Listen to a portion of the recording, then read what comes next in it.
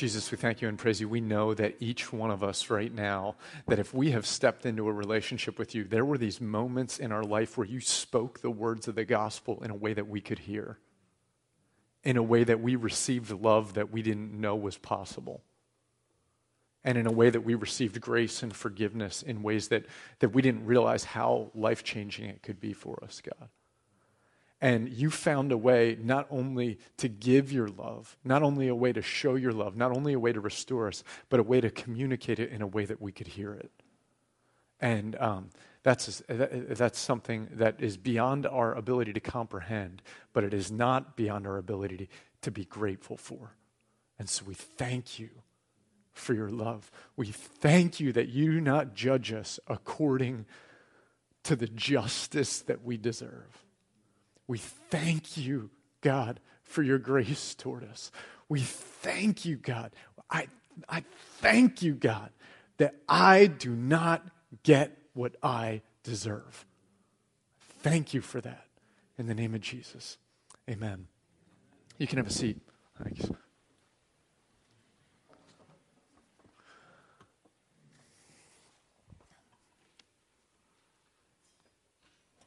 Hey, everybody.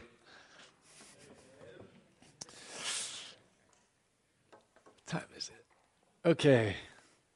I'm going to ask you to pray for me for a second, because this is one of those ones that there is a lot in this text, and there's a lot that surrounds this text, and I'd like us to hear what the Lord would have us hear, and no more and no less. And so I've done a lot of studying and thinking around this passage, but I just want to ask together that the Lord would say what he wants to say, rather than me saying what I want to say, because this is a fun passage, I think, and I don't want that to be a distraction in this from what the Lord wants. So can we go back into a time of prayer, and would you let's be quiet for just a second here, and that we would invite the Lord to speak to us each individually, and then that you would also ask that God would help me on that level to speak only what he wants this morning. Let's pray.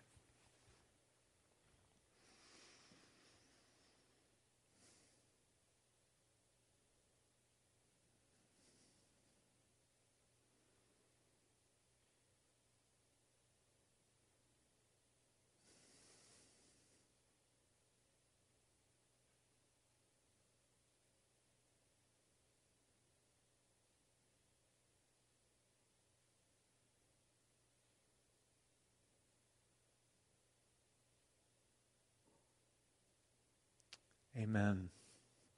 Amen. School's kicking off. It's about to happen. All the kids just left. If I had said that while they were in here, there would have been like weeping and wailing. Is gnashing of teeth. It would have been like outer Gehenna in here. Yeah, people would have been, no.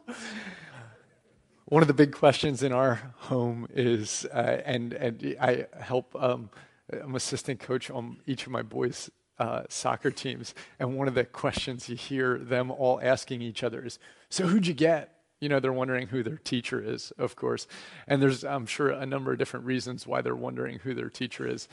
The biggest reason is because they want to figure out which friends are in their class, and I'm like, well, you only want to mess around with them anyway. So, but the other reason is because they have kind of they want to know if they're jiving with this teacher who they're going to have. And, each teacher is kind of known by the atmosphere of their class.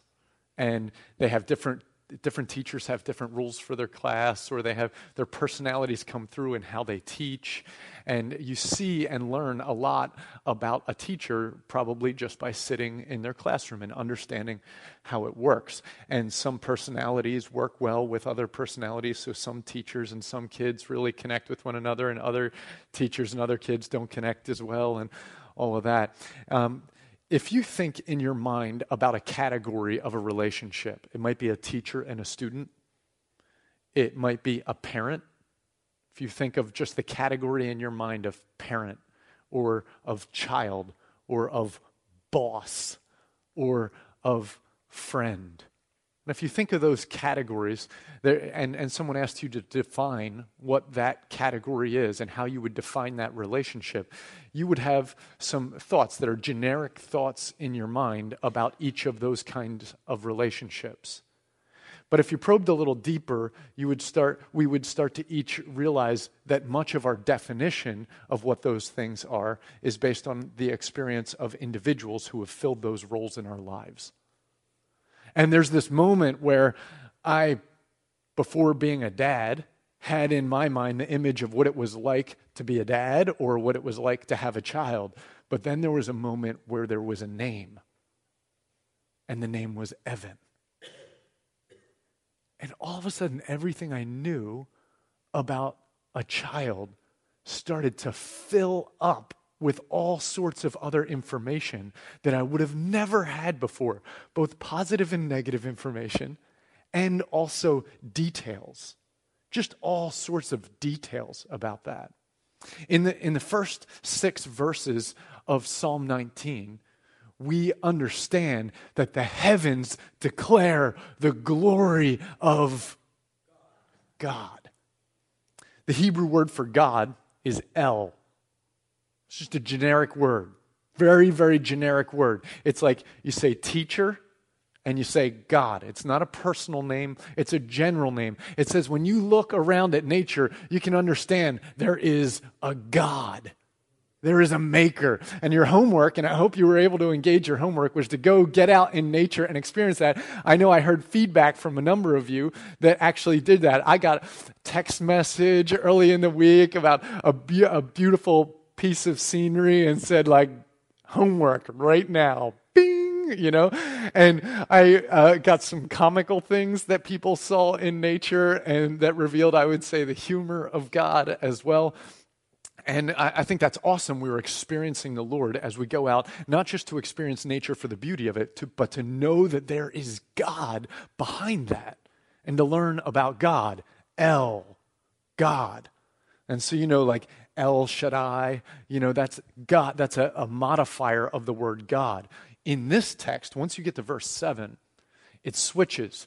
The whole poetry switches. It switches from being the chiastic structure of the first 6. Remember we talked about the whole pyramid structure of the first 6 verses? And then it shifts, and the whole structure of the poem shifts. Everything about it shifts. And what's happening is God is more fully helping us understand not just the category of God in our head, but he is filling up the category of God with the person of God. With the very person and the personality of God. Let me show you what I mean. In verse 7, this is where we step into our text for today. The law of the Lord is perfect, reviving the soul. Who is God referred to as here? What's that? The Lord. Yes. I heard it specifically here. Capital letters, lowercase letters? Capital letters. And what's that mean? Personal name. This is personal name. So Yahweh or Jehovah. That's the personal name for God. Notice before this, it hasn't said that. The heavens declare the glory not of Yahweh, but of God, of El. So when you look at nature, you can know that there is a God. When you look at the law that's written here, you can learn about Yahweh. Okay? You can learn about the specific God. Now, there isn't more than one God, but we can have a category of God in our head which doesn't tell us about the personality necessarily of this specific God. But now that we get to this part of the text, we start to see, he just got named for us. So I'm going to read down through it. The law of the Lord is perfect, reviving the soul. The testimony of the Lord is sure, making wise the simple. The precepts, and the reason it says the Lord instead of Yahweh is because that's a way of honoring God by keeping his name reverent and holy. The fact that we say Jehovah or Yahweh in our day and age is actually stepping on some we're stepping out there when we say that. Because even in our English translation, it doesn't get translated Yahweh, it gets translated Lord, out of reverence for the name of God. That's not just a Jewish thing, that's the history of the church. So when we say Jehovah and when we say Yahweh, we are using the very personal name of God, and it should be used with immense reverence. Immense reverence. And what he's saying here is that the law of Yahweh is perfect, reviving the soul. The testimony of Jehovah is sure, making wise the simple. The precepts of Yahweh are right, rejoicing the heart. The commandment of the Lord is pure, enlightening the eyes. The fear of the Lord is clean, enduring forever. The rules of Yahweh are true and righteous altogether. More to be desired are they than gold, even much fine gold. Sweeter also than honey, and drippings from the honeycomb. I love that picture. Drippings from the honeycomb. Just picture like sitting under the honeycomb with your tongue out, waiting for stuff to drip off of there. Moreover, by them is your servant warned. In keeping them, there is great reward. That's our text for today, is in these verses where we start to learn more specific things about God. Each section of Psalm 19 reveals a greater level of who God is. And it starts like this. We understand there's a maker. Boom. Everyone is supposed to be able to know that by looking at nature, that we are made. Inside of that, when you read from the author who he is, we start to understand specifically who that God is, and his name is Yahweh. And next week, we'll understand that there's a bullseye right in the middle that helps us understand even more specifically who God is. But first, we have to have the category in our mind that says maker. Secondly, we get in relationship with God through reading, we start to understand who that maker is. And it really is about reading. The law of the Lord here is general. This is general law. This is about the moral law of God. This is about the authoritative word right here. It's not just that Mosaic law, of all the specifics, like if you're going to eat this, don't eat the kind that has hooves like this. Eat the kind that has hooves like that. If you go back and read Leviticus and Numbers, you're going to get all these interesting details about the Mosaic law. That's not primarily what David is referring to here. The law of the Lord is perfect. This is the authoritative word of God. It is the principles that underlie who God is, and it's the specific instructions that he gives to those who walk within his creation. And so if we want to understand this God, then we look and say, what has he written to describe this world to us? I'm looking and I'm in awe and I'm in wonder and I'm worshiping the fact that there's a God. How in the world do I get to know this God and walk alongside and with the way this was all created? Well, thank goodness he gives us the Word. And that's how we get to know him more specifically, is in the Word. And in the Word, he gives us the doctrines of who he is, the principles of his kingdom and his nature, and then the instructions as far as how to walk inside of that. Okay, and that is what it means for us to walk in the authority, to know him more specifically. So in other words, I want to know, what kind of God is this? So when my kids are saying, who do you have this year as a teacher? In their mind, there's different kinds of teachers. And they want to know what kind of teacher they're working with, right? And in the general category of God, there's all sorts of ideas about what God could be or should be or might be. There might be a maniacal God who's vindictive and who's angry. There might be a softy God who's really nice to me but doesn't carry much power. There's all sorts of things that could fill up that category in my mind. But God gives us very clear, specific self-revelation of who he is. And that is found in the Bible. And when we want to know God, we have to get in nature and experience that there is a God. But if we want to know him more specifically, we must know the Bible. We got to know it.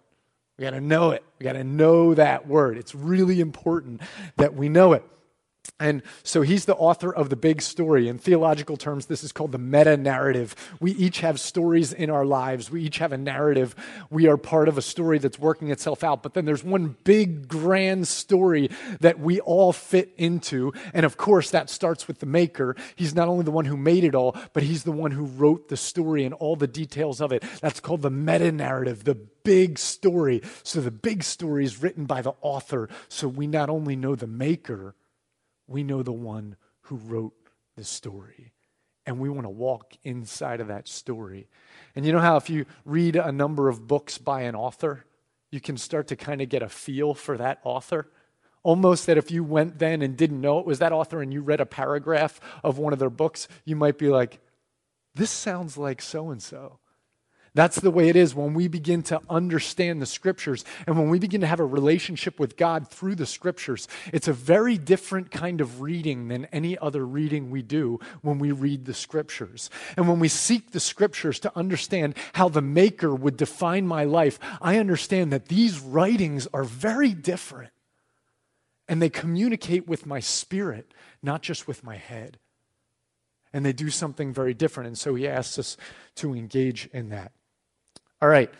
Now, his specific instructions start to, he not only gives the doctrines, but he gives instructions for my relationships, for my money, for my consumption, for all the different things in my life that I engage in. My thought life, my time, how I spend my time, my speech patterns, all of those things are written about in this scripture, and they reveal things about God. They reveal things about who he is. All right. Now, here's the weird thing for me, all right? I hardly ever do a PowerPoint. I used to do PowerPoints every week, and then I stopped doing it. This time, I had this really weird, this is so cheesy, so just grace, grace, grace, grace, grace, grace. Okay, this is, somebody start whistling the theme song to Jeopardy for me, please. Seriously. Yeah! Okay, enough. Stop. When I was looking through Psalm 19, 7 through 11, I saw this in terms of Jeopardy questions. I don't know why, but so, look at verse 7. I saw it like, this hidden treasure is perfect and revives the soul. What would the question be?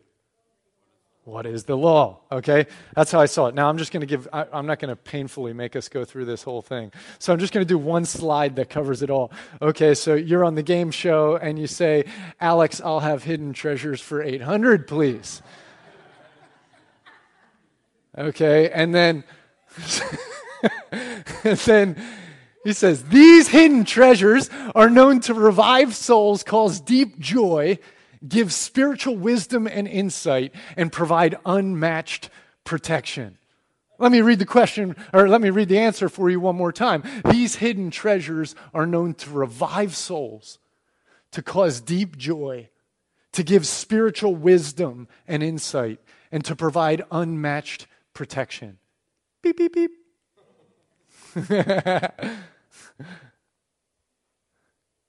What are the rules, commandments, precepts, fear, and testimony and law of the Lord?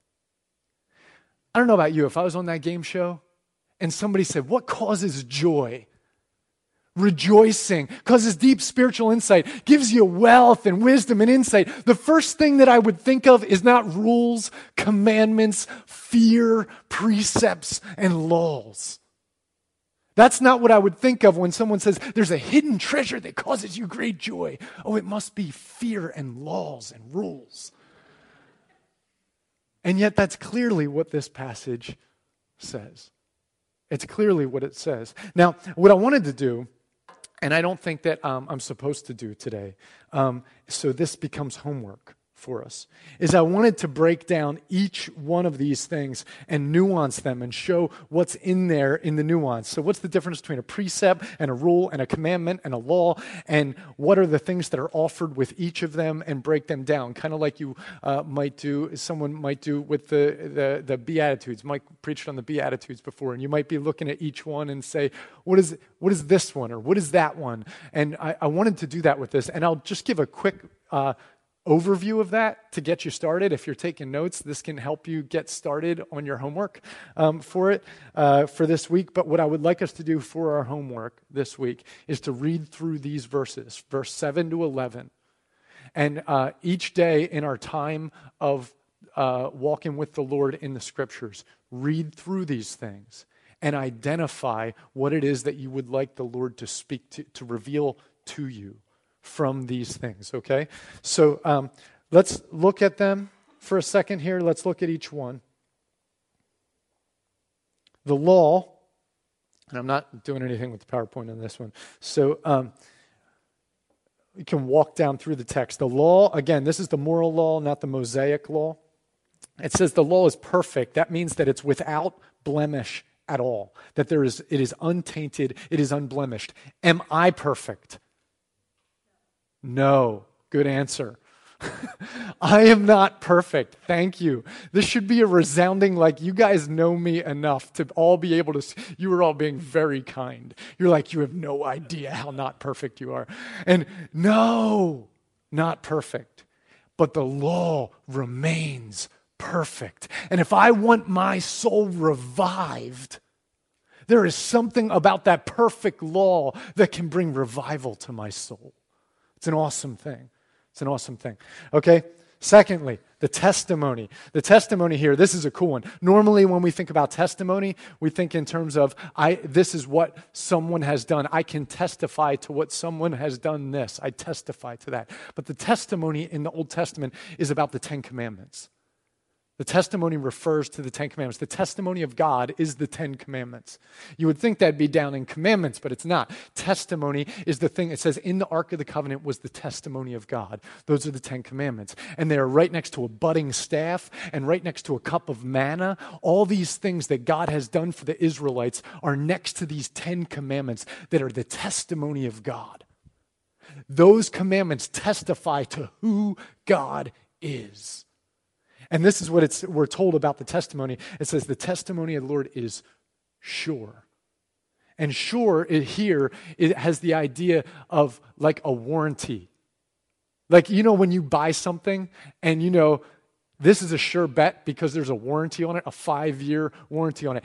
I had an LED light bulb that was bought 2 years ago that stopped working in my house. I took it back to Lowe's this week because it had a 5-year warranty on it. They gave me a new one. 2 years old, a light bulb just burns out, and they give me a new one because there's a warranty on it. It's sure. The testimony of the Lord, the Ten Commandments, there is a warranty on those things, and they are sure. That you can cash in on the Ten Commandments, and what they do is give you wisdom. They give you massive wisdom. All right, the precepts of the Lord.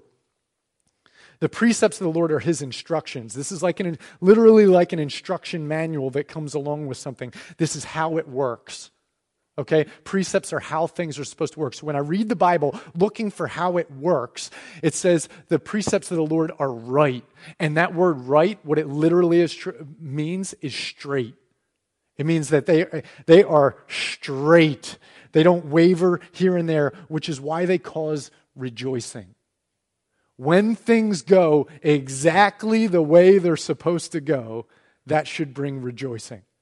Right? And it's saying that when the precepts, the principles of God are straight, they work, find them and find rejoicing. The commandments, okay? Now these are orders, these are directives. Think of like a commander saying, this is what I want you to do. These are authoritative instructions. And it says they are pure. That means they're undiluted. And what that means is I get a singular vision, okay? So what happens to me is that I have wisdom now and I have clarity. My spiritual eyes are enlightened because I am looking right here. I don't have to think about this or think about that. I don't have to get all over the place because God said, do this. And that's all I have to worry about. Which is built on the next one, which is that the fear of the Lord, which is the authority of God, is clean. And this word here, clean, means ceremonially clean, which is like when you go to enter the temple and you have to wash your hands so that you're clean.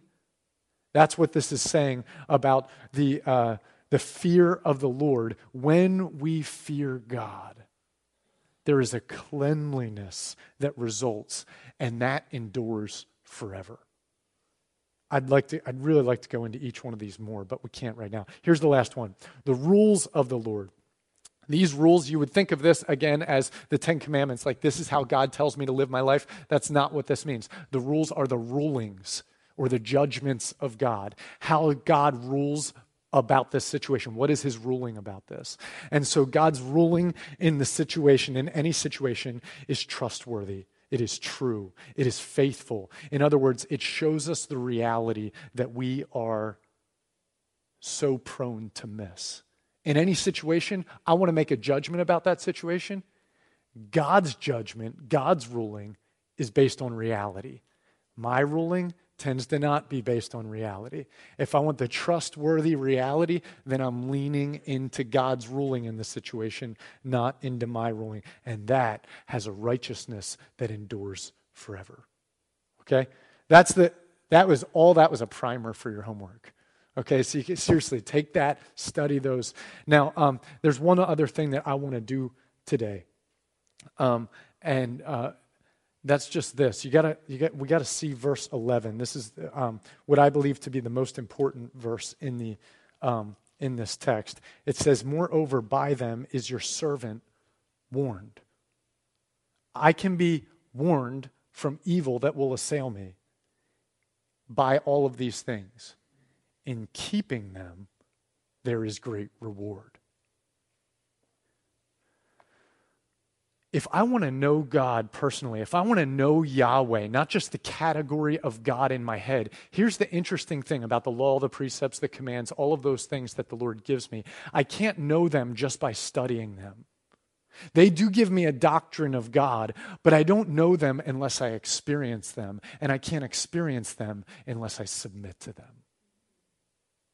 And so the law of the Lord is only activated in my life. And I only get the rejoicing that comes from that. The way that I get the wisdom that comes from the testimonies and the revival that comes from the law is when I actually keep it. If I don't keep it, then I don't get to experience it.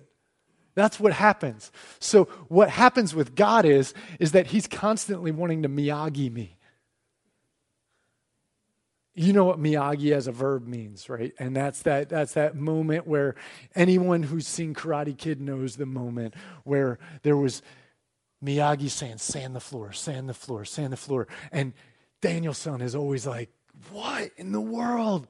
All I do is sand floor. You're supposed to be teaching me karate. And then Miyagi goes to kick him the one day, and he goes, wham, and blocks the kick. Wow, I just got taken to school. I had no idea what I was learning that whole time. The law will bring revival to our lives when we submit to it. And over time, as we read the Word of God and submit to it, as we trust God's judgments instead of my own, as I listen to His insights instead of just thinking on my own, but if I put my trust in what the words of the author actually says for my life, in time, as I trust that and obey that and submit to that, I will find that I grew in ways that I didn't even know was possible for me, because it wasn't me, it was Him. And His wisdom is working itself out in me. His principles that He designed me with are starting to work themselves out the way I was designed to live. But we have to actually submit to it. And so, you know, as a kid who's like trying to listen to mom and dad and obey mom and dad, Yeah, maybe mom and dad know what's best or whatever, but I want this. And mom and dad don't care about me being happy. They only care about what they want for their life. But a parent who actually loves their child, who's asking them to think or do things in a way that that child wouldn't naturally do, the only way that that child is ever going to get to fully experience how loving their parent actually is and how wise their parent actually is by trusting it. Because you discover it once you've walked it out. I mean, yeah, you can look back and say, it probably would have gone better if I had done it that way. But you don't get to actually experience the beauty of it unless you submit to it and obey it. And this is the way it is with the Lord, with Yahweh. He reveals himself and he reveals his story, but it doesn't get activated in our lives unless we submit to it and obey it. Right? Okay. Here's the problem. Here's the problem. The problem is that my theology and my sin make it very difficult for me to obey God. Now, we are going to fly through some review here, okay? And this is review that helps us understand how to read this text. If you want to understand more about these two diagrams that I'm about to show to you, I've preached every 2 years, apparently. I'm in a pattern of showing these diagrams every 2 years. I went back and looked to see when I actually preached about these because I want you to be able to look at them if you want to go back and understand them more. So in 2014, we preached a message on freedom, life the way it was meant to be. And in that, there's a message called the glorious life, or the graceful life. And these diagrams are in there. And then secondarily, we have paintings that are out on this wall that are about the ancient future practices of God. Another message I preached series I preached in 2012. The message on ordinances develops theologically what these are about. Here. Okay, significance. Significance is my boys have a soccer tournament later this afternoon. They had one yesterday and they have one later this afternoon. What significance is in my life is how many goals I put in the back of the net. Or how many stops I have. It says, my team wants to go here. What do I contribute to the team? What the world tries to tell us all the time is how good I am or what I bring to the table is what my significance is, my contribution to the world. What we have a tendency to hear from the world is what we bring to the table is what makes us legitimate. Okay? However effective I am at bringing something valuable to the table, that is how legitimate of a human being I am. So what ends up happening is I begin to form my identity based on what it is that I contribute. So you're the funny person, you're the beautiful person, you're the witty person, the insightful person, you're the kind person, the helpful person, whatever. I learn who I am based on what it is that I contribute. That's what the world tells us. Here's the problem with that, is that we are basing our legitimacy next to what everyone else contributes. Okay? This is what happens when we do that. Translate that into the religious world and the law, and what ends up happening is God has a law for me, but I have a hard time. I want to contribute to God. My theology says I want to contribute to God and I want to be a good son and do what God tells me to do. But the problem is I mess up. I self-indulge. I don't trust the law. I don't trust the precepts. I don't do what God wants me to do, and I mess up. And then I end up not liking myself because I'm not contributing well. So then I go run out and do something to self-medicate and get addicted to something that helps me feel better about myself. And then I self-loathe more. And then I have this moment right here where I have to stop and self-evaluate. And I say, this isn't working anymore. God told me to obey the law. He showed me how the world works. He showed me what he wants from me. I've been trying really hard to obey God. And I feel like if I can contribute to God and do what it is that I'm supposed to do, then I'm a legitimate child of God. And then I can feel good about myself. And I keep trying to obey him. But every time I try, I fail. And when I fail, I feel bad. And then I end up doing other dumb things because I feel bad. But then every now and then we take inventory and we stop and we look and we evaluate. All of the religions of the world make their living right here, including a big chunk of Christianity. Makes its whole thing, its whole pitch right here. After we self-evaluate and realize it's not working well, what do? We self-improve. And we work hard to do better. And when we finally do something and improve our lives, we get our spiritual disciplines working, we start to feel pretty good about ourselves. And pride comes before the fall, and we self-indulge again. And it's the big cycle of self-reliance. There is one answer to this whole thing that is different in a relationship with Jesus Christ, and it sits right here, and you're not going to be able to see it. Turn around and look at the back, the one I'm looking at right there. See it? It says confession and grace.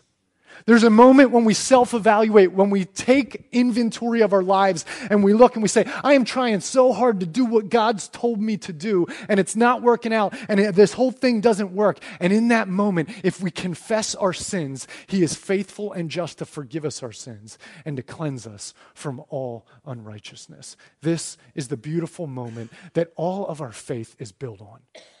Grace of God. It's the grace of God.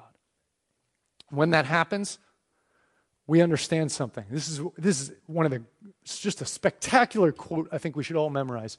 Grace is not opposed to effort, it is opposed to earning. Earning is an attitude. Effort is an action. Think about this. Typically, this is why our theology keeps us from experiencing sometimes the beauty of God through the law. Because I think that grace says it's all on God. So therefore, my job as a Christian might be to kick back and let God do the work. But that is me not making an effort. And then I have to wrestle with what James says, faith without works is dead. And I have to wrestle with what Paul says in Romans 6, should we that are dead to sin live any longer therein? No, I shouldn't. This is what happens in our head, is we think if grace is the key to my spiritual life, then I can't effort anything, or else I'm doing this myself. But that's not the case. Let me give you a little more example here. If we understand the goodness of God, then we understand that even if He already loves me and He already validates me and I can't contribute anything to God, I still understand this. You know who Billy Sunday is? He's a great revival speaker, and this is what he said about Jesus. He said, what has Jesus Christ ever asked you to do that wasn't for your own good? I'm not trying to prove something to God. I'm just trying to follow the roadmap for my life to go well.